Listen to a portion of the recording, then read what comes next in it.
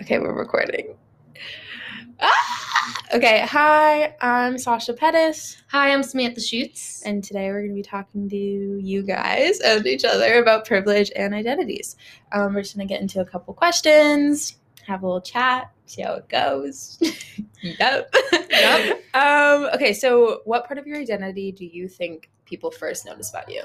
I definitely think they notice my race, my gender identity, my sex, all things along those lines, because I feel like those are definitely really obvious. And I feel like that's how people form their perceptions of me at first. So I would agree. I would say race and definitely gender and sex.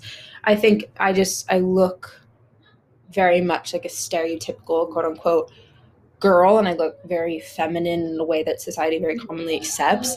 So it's pretty easy to have those like recognizable identifying features, which is, I guess, your privilege within itself. Yeah. To just not have to really think twice about that. But when you do, you're like, oh yeah, it's just kind of like a commonly like accepted, like, oh, that's how she looks.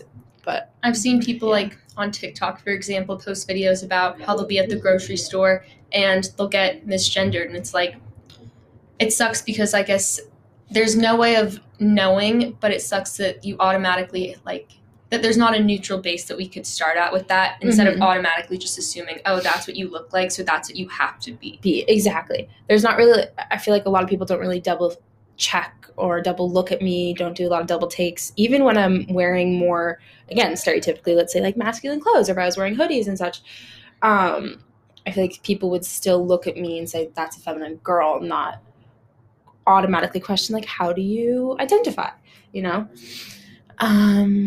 Okay, and I guess the question that goes along with that is, what part of your identity are you most comfortable sharing with other people? I definitely think, I think I'm most comfortable sharing all of my identities for the most part, just because I do carry privilege in most of them. Yeah, that's what I think. How about you? I would say the same. Again, it's just because a lot of my identities, I quote unquote like look like my identities, literally. Exactly. That's the privilege of it. Yeah, there's a lot of privilege in that, just having that. So, but I would say like the least comfortable part is something that's less obvious. I would say like disabilities, and we were talking about with each other, like how to really speak about that with other people.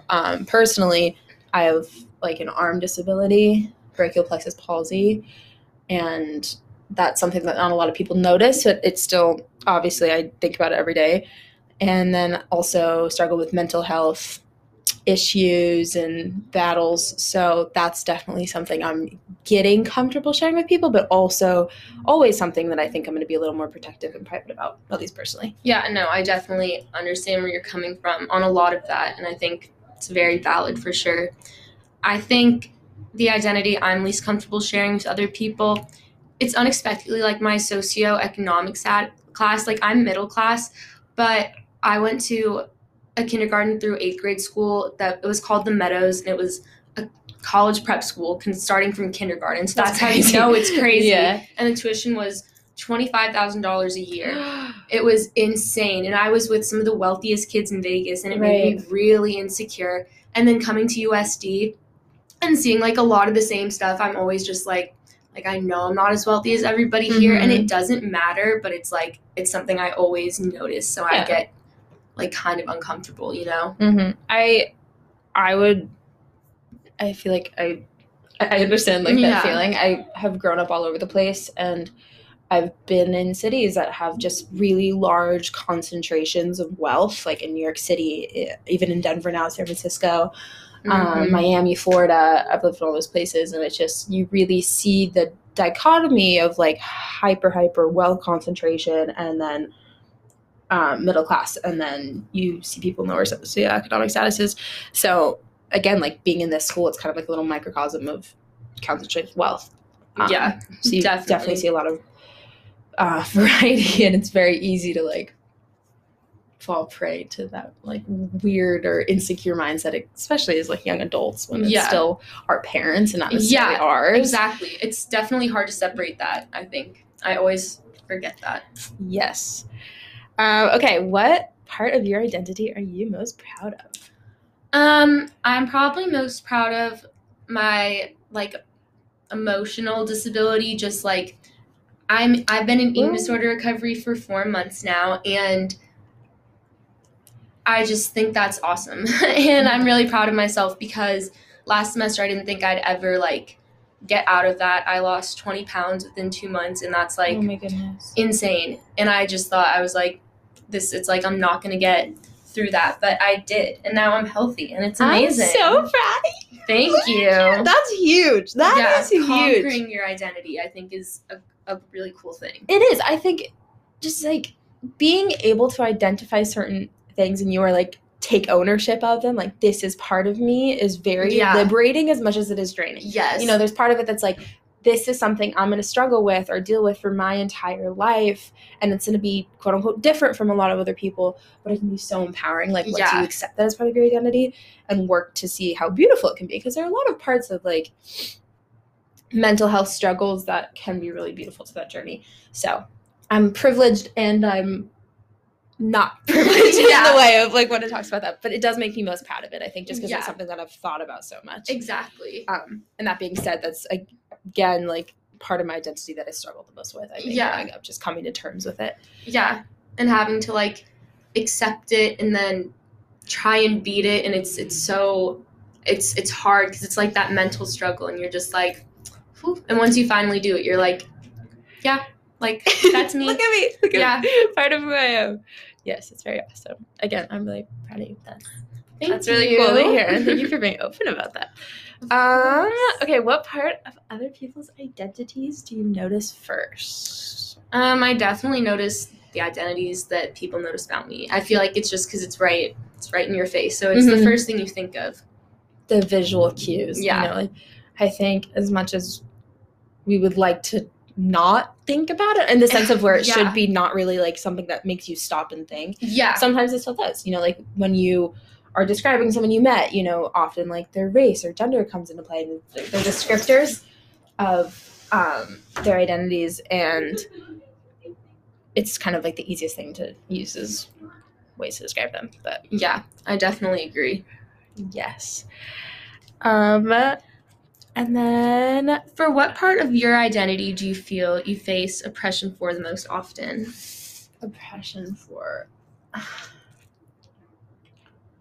I think, I mean, it's honestly hard to identify because I recognize that I'm privileged in many, many ways, and to say, that is not to belittle any type of, like, identity, and, like, not to say that none of it can be oppressed, but I would say, for me, I guess just my gender, being a woman, that still, even in our society, can pose limitations and restrictions that will exist probably for a very long time, just because of how psychology interacts with it and how ingrained it is in our minds. And then also the mental health issues. You know, there's a lot of stereotypes and complications, especially like with media and commodifying mental health kind of as a product. So those are probably the two. I definitely agree with that. Yeah. For what part of your identity do you feel least comfortable with at USD? Oh, that's hard. Oh, that's honestly really challenging.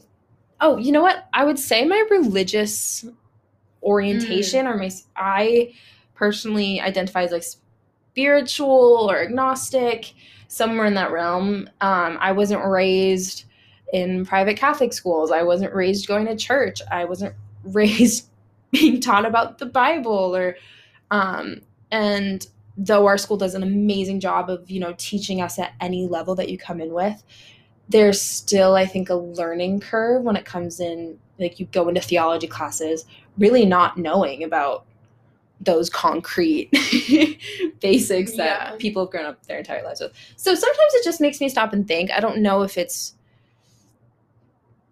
like, it's not that I feel bad or necessarily always uncomfortable. It just definitely makes me think about it more critically. No, I definitely understand. I came from like the opposite of that. I was raised extremely Roman Catholic. I I had my first communion. I was confirmed, all the good stuff. Mm-hmm. And coming to USD, and went to a Lutheran high school, so like studied the Bible all those years. And coming to USD, I thought that it would make me maybe stronger in my faith, but I feel like I've been enlightened to a lot of different things, that it's definitely changed my perception of faith. So I feel like my identity has changed because of USD in the weirdest way, which you wouldn't expect it to. No, but that does make sense. Yeah.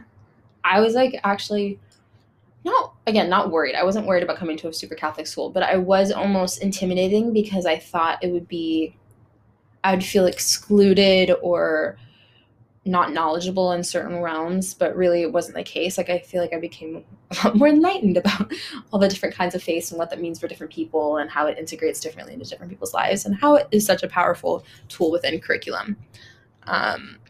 So yeah, your own identities that you would like to learn more about. This is a hard question. I'd probably like to learn more about my ethnicity. That's something I definitely feel like I know the least about. I'm Italian and German, and my family is big on their Italian values.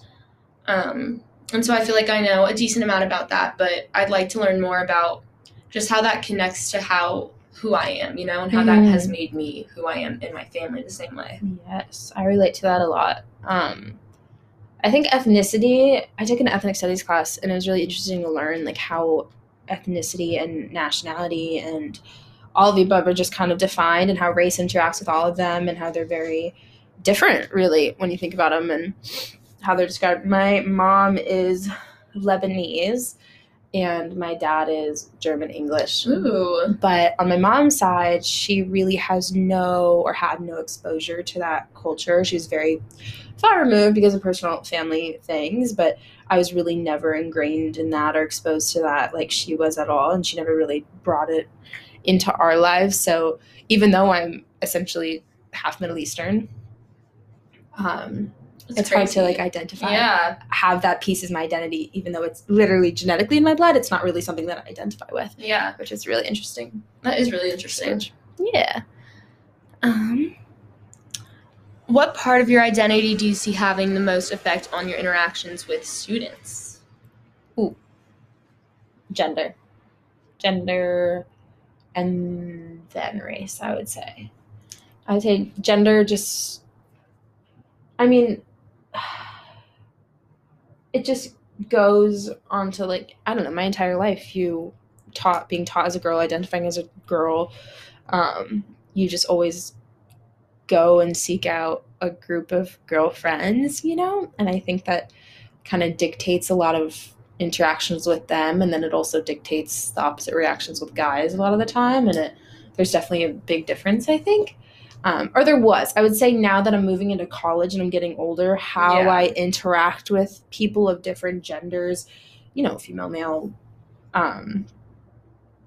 binary, non-identifying, etc., it's a little more consistent than it was, I think, when I was little, because I think we were a little more conditioned when we were younger to treat them differently. Yeah. Yes. What about you? I'd say the same, honestly. I also think religion comes into play a lot of the time, because there are a lot of people here who are very strong in their faith, and they make it a large part of their identity, and it's very obvious in a lot of interactions with them. So I think that's something that definitely affects it, because I've had those interactions a lot more than I thought I would, which is surprising, but... Yes. Mm-hmm. How do you think it influences, your interactions with teachers? Like, do you think gender or race or like authority, what do you think is the biggest? I definitely have noticed, not even just at USD, but in high school and stuff too, that a lot of the times older male teachers will talk down to you a lot, or will make you feel stupid. And I mean, sometimes I do get that from like older female teachers, but a lot of the time it's predominantly with men. So yeah. Okay. And I think that's definitely, it makes an impact on like your education, and if you want to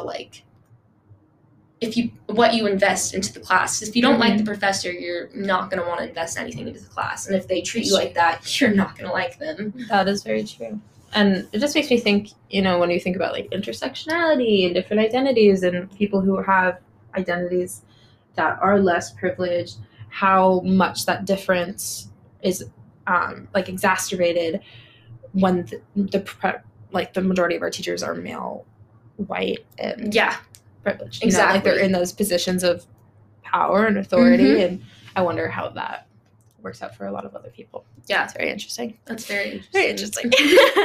Okay, what else are we going to talk about today? What part of your identity do you see having the most effect on your interactions with coworkers or peers? Like, I guess kind of that goes in the same thing with students and coworkers. I think in the professional world, it's different. When you're at work, there's a little, I don't want to say like a protective barrier, because that definitely cannot be the case in some scenarios, but there's a little more of a distancing, I think, or concentration on your identity formation. I definitely agree. So that would be that. This was a personal question I had. And just, obviously we're in the time of COVID, and we're in the times where vaccines are happening. I mean, we both just got vaccinated this week. And I'm excited. I'm excited personally. But it did make me think, if USD and a bunch of other schools for that matter are going to require vaccinations on campus. And the reason that's so interesting to me is because, honestly, I haven't done that much research, but I'd really like to know and hear your thoughts about it. If race and socioeconomic status have an influence on the availability of people to get vaccinated, and educational background, like how, people who, let's say, are from lower socioeconomic classes might not have time to take off work, or they can't bear taking off that much work, even if it's for a 15, 20-minute vaccine. I wonder how much that will influence the percentage of people who are available to get that, and also if that can privilege some people in ways, So especially at a private college where they can say, hey, you need to be vaccinated to come back on campus. So it's really interesting to see how many people will think about that, how parents will interact with that. I wonder. Yeah, I think it's really good that USD is now giving vaccines on campus to students, even if it's not as many as they could be doing. It's definitely a start. And I know a ton of kids have recently been vaccinated by USD. And I know the Rite Aid right by Linda Vista, they're doing vaccinations. I definitely think that socioeconomic status plays a big role in your availability of getting it, because sometimes the waits are unbearably long. Like when I just got my second dose in Vegas, there were 8,000 people at the convention stadium. No 8,000 people getting vaccinated 8, at once. They gave out 15,000 shots that day. That's insane. I know. I was in the very back. It was a lot of people. That's a lot of people. I know. It was crazy. Oh my gosh. It's so weird to think about how it will continue, COVID, even when vaccinations come around and the majority of people are inoculated. I just want to know how it will continue to affect people in the long term. In my gender studies class last semester, we talked a lot about how it influences food insecurity, women and domestic abuse in their relationships, staying inside. Obviously, socioeconomic, when you come from a lower status and job availability, there are going to be long-term effects that I think will remain. It's definitely going to be the people in minority groups and of lower socioeconomic classes that are going to take the longest to recover from these, whereas people with more privilege in a bunch of different ways are going to bounce back way faster and probably already have at this point, maybe. I know. Because we talk a lot about, I think in our classes and even in my friend groups and with my family, just the last, how has COVID impacted your life? What has your response been? And what are the issues that you've been dealing with? And it's not to belittle any of the issues or problems that I've had, but I would say, I have been so privileged in that not a bunch of my life factors have changed. I still am able to live in the apartment with my friends that I want to.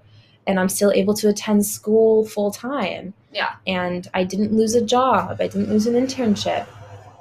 And it's crazy to think how different that situation has played out for so many other people.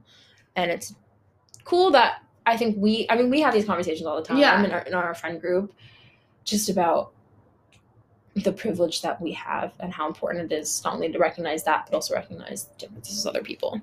Yeah. So I definitely agree. Yes. Yeah. Well, I think that's all the questions that I have. Do you have any other remaining? Oh, do you want to talk about the matrix of oppression limitations? Yeah. What do you think some of the limitations are? I always try to think about it because the matrix of oppression, I've learned about it and have had it being presented to me as a tool many times in many of my classes. And I think I kind of did like an artistic drawing of it, my own way of showing the oppression wheel. And seeing that, it just kind of made me think about how they're all kind of separated, if that makes sense. I'm doing not the greatest job describing it, but they're all separate identities, and I think it doesn't really take into account, at least visually in my head, it didn't really take into account how intersectional identities can influence together, because those axes don't just exist independently. They exist in contingency with all your other identities and how you, and they're also ever changing, you know? Yeah, a lot of them do change. Not all of them, obviously, but I feel like it has to be updated at a certain point. Like a lot of those ones that were border or that were on the oppression side have definitely changed and switched. Mm-hmm. So I think it needs to be reevaluated because they're dynamic. Yeah, I definitely don't think it's just something that you can do or fill out, obviously, and it's not meant to be. It's not. I don't think advertised as something that's like this is set in stone, but I think it's a lot more fluid than